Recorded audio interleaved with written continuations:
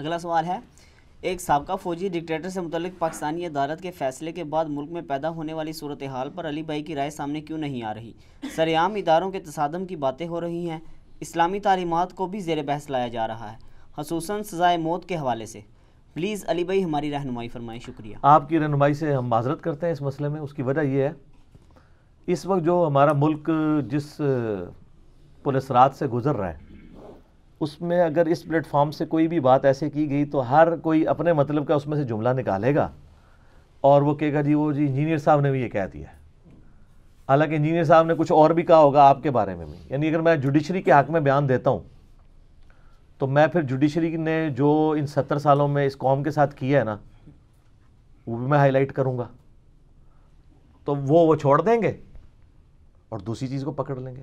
اسی طریقے سے ملٹری ڈکٹیٹرز نے جو 70 سالوں میں اس قوم کے ساتھ کیا ہے، اگر میں اس کو ہائی لائٹ کروں گا، فوج ہمارا ادارہ ہے، ہم اسے آن کرتے ہیں، وہ آن کرنے والی بات کیش کروا لیں گے کہ جی انجینئر صاحب نے فوج کو سرٹیفائی کر دیا ہے، اور جو جرائم کی ایک لسٹ ہے ڈکٹیٹرز کی، چند انڈیویجولز کی، جس کی وجہ سے قوم بھگت رہی ہے آج تک، وہ اس کو صرف نظر کر دیں گے اور دوسرے اس کو اٹھا لیں گے اور فوج کے اوپر چڑھائی کر دیں گے۔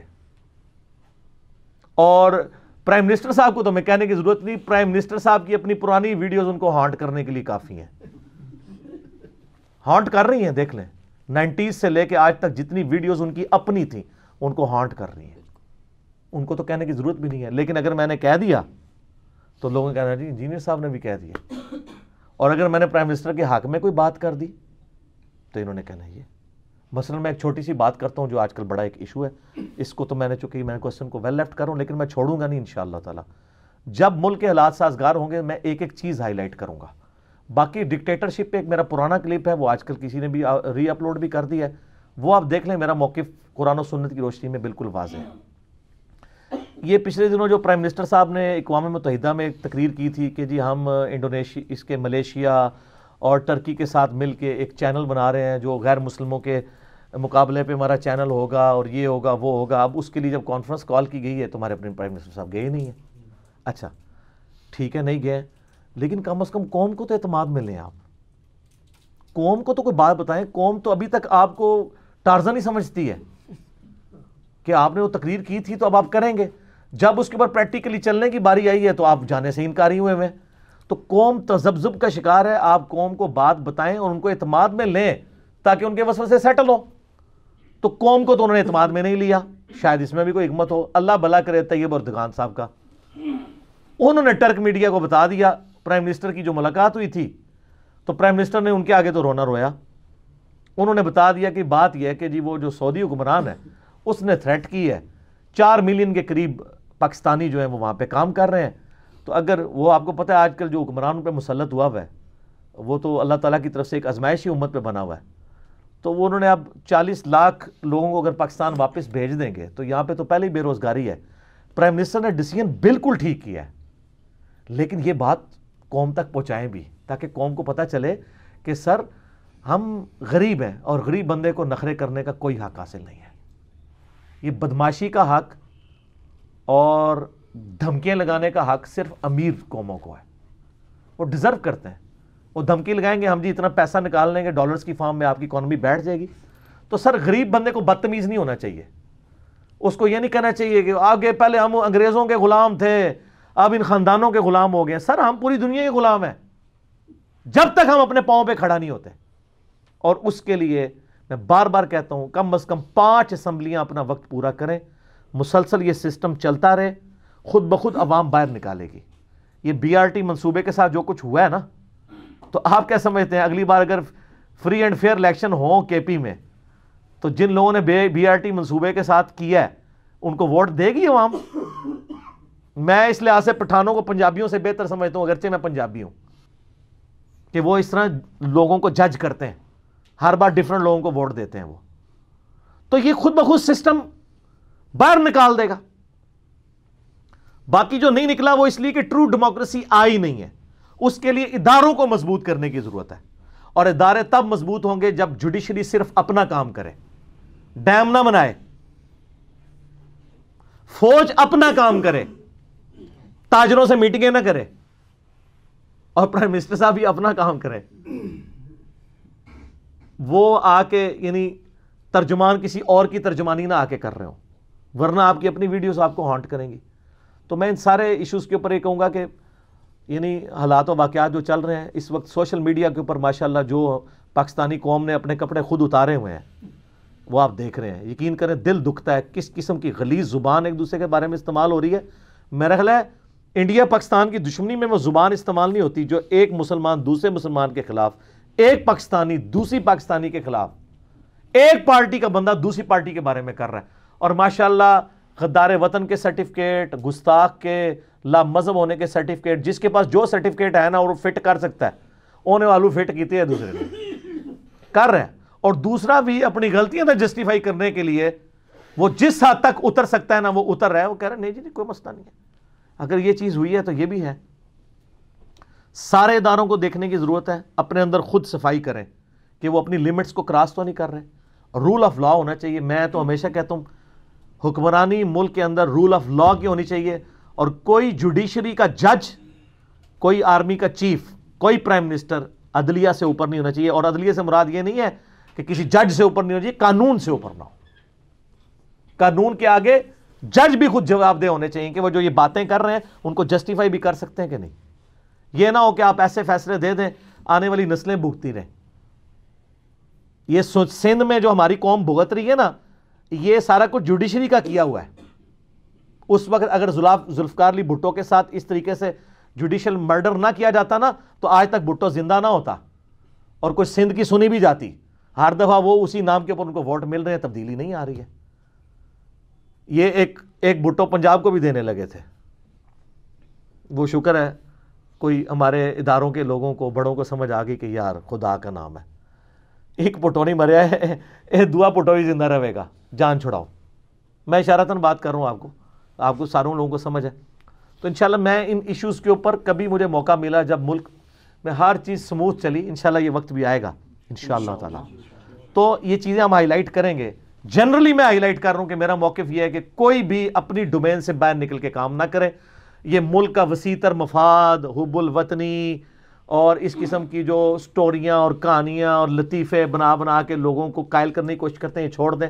ہر بندہ اپنا کام کرے, اپنے کام کی طرف توجہ کوئی نہیں ہے. دوسروں کے کام میں ماشاءاللہ اتنا لچ تلتے ہیں کہ اپنے کام بھی اوور کم ہو جاتا ہے. آپ دیکھ لینا ہمارے جو ایکس چیف جسٹس صاحب تھے, وہ اسپتالوں میں جاتے رہے لیکن وہ جو کیس چھوڑ کے گئے تھے آج بھی 1.8 ملین کیسز وہیں پڑے ہوئے ہیں. تو دیکھ لیں, وہ قوم دیکھ رہی ہے کہ یہ کیا ہو رہا ہے, تو قوم کو نظر آ رہا ہوتا ہے کیا ہو رہا ہے. اور پھر وہ پرائم منسٹر صاحب نے ایک سٹیٹمنٹ دے دی کہ جی اس ملک کے اندر طاقتور کے لیے قانون اور ہے, کمزور کے لیے اور ہے. تو دیکھ لیں, یہ چیف جسٹس نے کہا ہم آپ کو بتا دیتے ہیں کہ سب کے لیے قانون ہے. تو پھر قانون انہوں نے ایگزیکیوٹ کیا ہے, تو آپ دیکھیں تھرتھلی مچی ہوئی ہے. ٹھیک ہے نا. تو وہ مسئلے تو یعنی وہ جو رولز آپ دوسروں کے لیے کھڑا کرتے ہیں نا وہ پھر اپنے اوپر بھی کریں. اگر پاناما کے کیس کے اوپر اقامہ پہ فارغ کرنے پہ آپ نے جشن منائے ہیں نا, تو سر پھر آپ بھی جشن منائیں آپ. لیکن پھر اگر آپ کہیں گے آپ جشن نہیں, ہم نے رونا پیٹنا کرنا ہے, تو پھر جو اس زمانے میں رو پیٹ رہے تھے اور ججوں کو گالیاں نکال رہے تھے وہ بھی جسٹیفائی ہو جائیں گے. تو یہ بات کہاں سے کہاں نکل جائے گی. یہ تو یعنی گھنٹوں اس پہ گفتگو ہو سکتی ہے. میں اشارتاً کچھ باتیں کر رہا ہوں کہ ہمیں اپنے گریبان میں جھانکنے کی ضرورت ہے. ہم پہلے اتنے بلند بات دعوے نہ کریں کہ جب کل کو ہم آ کے ڈرائیونگ سیٹ پہ بیٹھے تو ہمیں پتہ چلے کہ اس سیٹ کی گرمی محسوس ہونا, تو ہمیں پتہ چلے اچھا فلاں پرائم منسٹر نے اس وقت یہ کیوں کیا تھا, مجھے بھی اب وہی کچھ کرنا پڑ رہا ہے.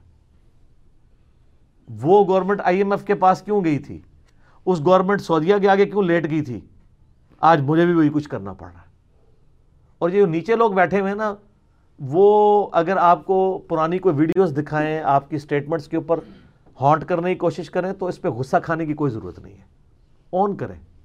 مجھے کوئی بتاتا ہے جی تسی ہے کہ ایسی پہلے دیکھ لو, میں کہتا ہوں ہاں یار بس غلطی تھی. لیکن ہم ماشاءاللہ اتنے اکڑ والے ہیں کہ اپنی غلطی بھی ماننے کے لیے تیار نہیں ہوتے. ہم کہتے ہیں ہم اس وقت بھی ٹھیک تھے, اب بھی ٹھیک تھے. تو یہ جب عوام سنتی ہے نا, پھر کہتی ہے یار نہیں, ایسے لیڈرز پہ کوئی ہمارا اعتبار نہیں ہے کہ آپ اس وقت بھی ٹھیک ہوں اس وقت بھی ٹھیک ہوں. آپ دیکھ لیں ہمارا یہ جب پہلا فیصلہ آیا ہے ابھی حالیہ کیس کے اندر, تو اس وقت جو DGI SPR نے رسپانس کیا وہ اتنا ابرپٹ رسپانس تھا کہ ایک کتنے ذمہ دار ادارے کی طرف سے اتنے سخت الفاظ میں جوڈیشری کے بارے میں لینگویج استعمال کی تو قوم نیچے کیا کرے گی؟ ہاں لیکن جب بعد میں انہوں نے پریس کانفرنس کی ہے ڈیٹیل کے بعد، وہ میں کہتا ہوں، میں داد دیتا ہوں کہ جس حوصلے اور صبر کے ساتھ انہوں نے کی اسی طریقے سے پہلا بیان بھی ان کو آنا چاہیے تھا. تو یہ آپ اس وقت جذبات میں آپ بھی رو میں بہ جائیں گے، پھر آپ لوگوں سے نہیں ایکسپیکٹ کریں گے کہ وہ بھی اس طریقے سے قانون کی حکمرانی. سب سے پہلے ہمارے بڑوں کو قانون کی حکمرانی کرنی ہوگی، تو پھر چھوٹے بھی کریں گے. اگر آپ یہ نہیں کریں گے تو ٹھیک ہے، پھر ملک کے ساتھ جو کچھ ہو رہا ہے یہ ہوتا رہے گا. لیکن اب شکر الحمدللہ لوگوں میں اتنی ایجوکیشن آ گئی ہے کہ لوگوں کو پتہ چل رہا ہے کون سا صحیح ہو رہا ہے کون سا غلط ہو رہا ہے. پہلے تو ایک پی ٹی وی ہوتا سی نا، وہ دی مرضی ہوتی سی، جو مرضی چلا دے، وہ قوم بھی پیچھے بٹ دی بٹ بڑی نہ سی، ٹھیک ہے نا. آج مجھے بتائیں ہماری نوجوان نسل جتنی ایجوکیٹڈ ہے، ہمارے ماں باپ بوڑھے ہو کے بھی پالیٹکس میں اتنے ایجوکیٹڈ نہیں ہیں. وہ اسی نور دان کے وہ ترانوں میں گم ہے بیچارے اپنی ملک کی محبت کے اندر، لیکن ان کو پتہ نہیں ملک کے ساتھ کون کون کیا کیا کر رہا ہے، نہیں پتہ. لیکن آج کے بچے کو آپ پوچھیں، وہ کہتے ہیں دیکھیں جی ادھر انہوں نے یہ کہا تھا اب یہ ہو گیا، یہ دیکھیں جی ان کی پرانی ویڈیو، یہ پہلے یہ کہتے تھے اب یہ کہہ رہے ہیں، اور یہ دیکھیں جی یہ کہتے تھے نون لیگ والے پہلے یہ کہتے تھے اب نون لیگ والے جشن منا رہے ہیں، پی ٹی والے پہلے جشن مناتے تھے اب یہ پھوڑی ڈال کے بیٹھے ہوئے ہیں. دکھا رہے ہیں نا لوگ. تو یہ کیوں دکھا رہے ہیں؟ یہ میڈیا کی برکت سے. میں سوشل میڈیا کو اس حوالے سے نعمت سمجھتا ہوں کہ لوگوں کی ایجوکیشن ہو رہی ہے.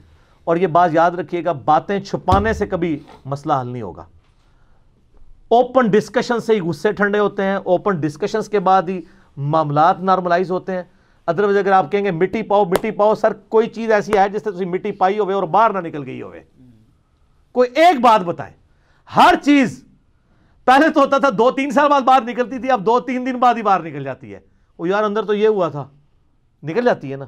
تو پھر آپ ہر چیز باہر جب نکل ہو جاتی ہے، اور اس سے پہلے کہ باہر نکلے اور لوگ اس میں مرچ مسالے ڈال کے کچھ اور بھی ساتھ بیان کر دیں اور آپ کلیریفیکیشن دیتے پھریں، آپ خود ہی آ کے کلیریفائی کر دیں کہ جی یہ بات ہوئی تھی، یہ بات ہوئی تھی. ابھی یہ دیکھ لیں ہمارے وہ جب چیف جسٹس صاحب ریٹائر ہو کے انہوں نے آخری خطاب کیا ہے، تو انہوں نے کہا جی میرے بارے میں صحافیوں کے ساتھ میٹنگ کے بارے میں یہ باتیں لوگوں نے کی ہیں، میں نے تو یہ باتیں کی نہیں تھی. تو سر جب پوری رات میڈیا پہ یہ چیزیں چل رہی تھی، اس دن صبح آپ نے کوئی بیان کیوں نہیں جاری کیا تھا کہ وہ معاملہ دفن ہو جاتا؟ جب آپ کے خلاف آ کے اٹارنی جنرل نے تقریر پڑھی ہے فل کورٹ ریفرنس کے اندر، اس وقت آپ کو بھی یاد آیا کہ میں کلیریفیکیشن دوں.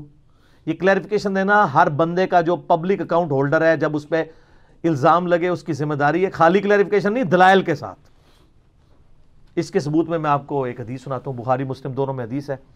نبی علیہ السلام کو رات کے گپ اندھیرے میں ایک عورت ملنے کے لیے آئی. آپ مسجد میں اعتکاف بیٹھے ہوئے تھے، آپ اس عورت کے ساتھ کافی دیر گفتگو کرتے رہے. پھر اس عورت کے ساتھ مسجد سے باہر نکلے، بڑی دور تک چلے گئے. کافی دیر بعد آپ واپس آئے. راستے میں چوراہے پہ کچھ صحابہ کھڑے تھے جنہوں نے یہ چیز دیکھی. چونکہ اسٹریٹ لائٹس نہیں تھیں، بالکل گپ اندھیرا تھا، اندازے سے ہی لوگ چل رہے تھے. نبی علیہ السلام ان کے پاس آ کے کھڑے ہوئے اور کہا کہ یہ جس عورت کے ساتھ میں گیا تھا یہ میری بیوی صفیہ تھی، مجھے ملنے کے لیے آئی تھی، اعتکاف کی حالت میں تھا میں، تو میں اس کو گھر تک چھوڑنے کے لیے گیا تھا. رات کا وقت ہے تو گھر جا سکتے ہیں اس طرح چھوڑنے کے لیے. تو صاحب نے کہا یا رسول اللہ ہم آپ کے بارے میں کیسے بدگمانی کر سکتے ہیں کہ آپ کسی غیر محرم عورت سے رات کے اندھیرے میں باتیں کر رہے ہوں گے. تو آپ نے فرمایا کہ شیطان انسان کے جسم میں خون کی طرح دوڑتا ہے، کسی بھی وقت میں وسوسہ آ سکتا تھا. اور رسول اللہ کے بارے میں وسوسہ آنا ایمان ہی فارغ کرے گا. رسول اللہ کا سٹیٹس کوئی دنیاوی حکمرانوں والا تو نہیں ہے، پیغمبر ہے. لیکن نبی علیہ السلام اتنے بڑے سٹیٹس میں ہو کے بھی اپنی کلیریفیکیشن دے رہے ہیں. حکمرانوں کا بھی، جوڈیشری کا بھی، فوج کا بھی کام ہے کہ جب کوئی مسئلہ ہو اپنی کلیریفیکیشن دیں. اور یہ جو آئے دن فوج کے ترجمان بنے ہوئے ہیں نا پولیٹیکل لیڈرز کے اندر، فوج کے حوالے سے اتنی یعنی دھمکی امیز تقریریں کر کر کے، ایک وہ پنڈی کے بھی ہیں صاحب، خود ساختہ ترجمان بنے ہیں. ان ترجمانوں کے اوپر کو بھی بین کرنا چاہیے. یہ بھی جلتی پہ آگ کا کام کرتا ہے. کلیریفائی کریں کہ بھائی یار یہ اس کا ذاتی بیان ہے. وہ تو سیدھا سیدھا کہہ رہا ہوتا ہے جس طرح وہ جی ایچ کیو میں بیٹھا ہوا ہوتا ہے، تو آگ لگا رہا ہوتا ہے نا. اگر آپ انکار نہیں کر رہے، دوسروں کو موقع ملتا ہے، کہتے ہیں بالکل صحیح کہہ رہے ہیں، ہی ہوا ہونا ہے، حالانکہ ادھر کو پتہ بھی نہیں ہوگا ایسا ہوا ہے. تو یہ سب کچھ دیکھنے کی ضرورت ہے. میری ویڈیوز سارے ججز تک اور جنرلز تک اور پولیٹیشنز تک، ہائر اپس تک پہنچتی ہیں اللہ کے فضل سے. ان کی ایجوکیشن بھی اس حوالے سے ہوتی ہے. غصہ چھوڑیں، معاملات کو مل جل کے چلائیں. ورنہ جو بچے یہ تماشا دیکھ رہے ہیں بڑوں کی لڑائی کا، جس گھر کے بڑے آپس میں لڑ رہے ہوں اس کے بچے معاشرے کے لیے ناسوری ثابت ہوں گے. یہ قوم آپ کے بچوں کی مانند ہے، ان کو ایجوکیٹ کریں، آپس کی لڑائی کو اس طریقے تک نہ اچھالیں کہ اب مجھے یاد ہے جب ہم چھوٹے چھوٹے تھے 8 سے 9 ڈرامے لگتے تھے، اور وہ ڈرامے لگتے تھے جو ایجوکیٹ کرتے تھے آپ کو. اندھیرا اجالا لگتا تھا، من چلے کا سودا لگتا تھا، وارث ڈرامہ لگتا تھا، جو ہماری معاشرتی معاملات میں ہمیں ایجوکیٹ کیا کرتے تھے ڈرامے. تو آپ پتہ ہے کہ لوگ سارے کام کاج چھوڑ کے سڑکیں ویران ہو جاتی تھی. پرائم ٹائم ہوتا تھا 8 سے 9، اور جیسے 9 بجے خبریں لگتی تھی ٹی وی بند کر دیتے تھے لوگ. لیکن آج کیا ہو چکا ہے؟ یہ دنیا میں صرف ادھر ہی ہو رہا ہے کہ 8 سے 9 ٹی وی اینکرز بیٹھے ہوتے ہیں اور سیاستدانوں کو لڑا رہے ہوتے ہیں. کوئی ڈرامہ نہیں دیکھتا، یہ دیکھنے میں فخر. اور 9 بجے خبر نامہ جو شروع ہوتا ہے اس کے لیے لوگ انتظار کر رہے ہوتے ہیں. پہلے خبر نامے پہ ٹی وی آف ہوتے تھے، اب خبر نامے پہ ٹی وی آن ہوتے ہیں. یار یہ خبریں دنیا میں اسی طریقے سے اہم ہیں جس طرح پاکستان کے اندر ہے؟ نہیں، یہ ادھر ہی کوئی زیادہ معاملہ ہے. اوہ پتہ نہیں کیا ہو گیا، اوہ پتہ نہیں کیا ہو گیا. یہ ہم کس طرف نیشن کو لے کے جا رہے ہیں؟ یار وہ پرانا دور واپس آ جائے. وہ شفاق احمد صاحب کہتے تھے یار دعا کرو پیٹرول زمین ہی واپس ٹوٹ جائے، دنیا سکون آ جائے گا. اور وہ بتاتے ہیں، وہ کہتے ہیں کہ میں جب یعنی یہ ہوائی جہاز کا سفر اس طرح نہیں تھا، تو کہتے ہیں ہم 15 دن بھی بحری جہاز کا سفر کر کے پہنچتے ہوتے تھے.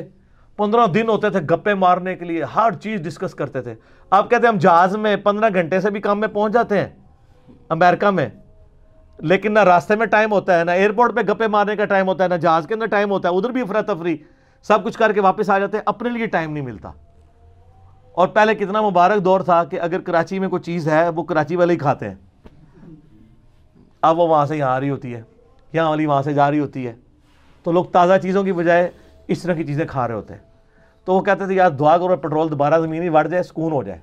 سکون کیسا ہوگا آپ دیکھیں گے، لوگ اسی طریقے سے زمین پہ اپنا اگائیں گے، کھائیں گے، مزے کی زندگی گزاریں گے.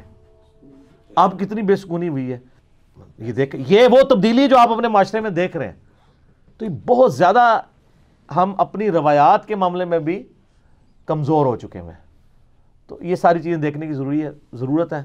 میں فوج سے بھی ریکویسٹ کروں گا اور عدلیہ سے بھی ریکویسٹ کروں گا، اور سب سے بڑھ کے جو ہمارے سرپرست ہیں پرائم منسٹر، جو فوج اور عدلیہ سے بھی اوپر ہیں، ان سے بھی ریکویسٹ کروں گا کہ سر پارٹی نہ بنے، معاملات کو سیٹل کر کے چلیں.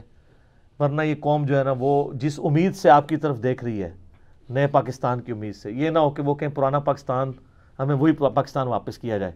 یہ نیا پاکستان تو بڑا مہنگا پڑا ہے، ایسا نہیں ہونا چاہیے. ٹھیک ہوگا جی، میرا خیال ہے اسی کو کنکلوڈ کرتے ہیں. باقی سوالات انشاءاللہ اگلی بار کر لیں گے. اللہ تعالیٰ سے دعا ہے جو حق بات میں نے کہی اللہ تعالیٰ ہمارے دلوں میں راسخ فرمائے. آمین. اگر جذبات میں غلطی سے میرے منہ سے کوئی سخت بات نکل گئی، اللہ تعالیٰ ہمارے دلوں سے ہی محو کر دے، دور کر دے، ہمیں معاف بھی فرما دے. آمین. ہمیں کتاب و سنت کی تعلیمات پر عمل کر کے دوسرے بھائیوں تک پہنچانے کی توفیق عطا فرمائے. آمین. سبحانک اللہم و بحمدک، اشہد ان لا الہ الا انت، استغفرک و اتوب الیک، وما علینا الا البلاغ المبین. جزاک جزاکم اللہ خیرا، احسن الجزاء.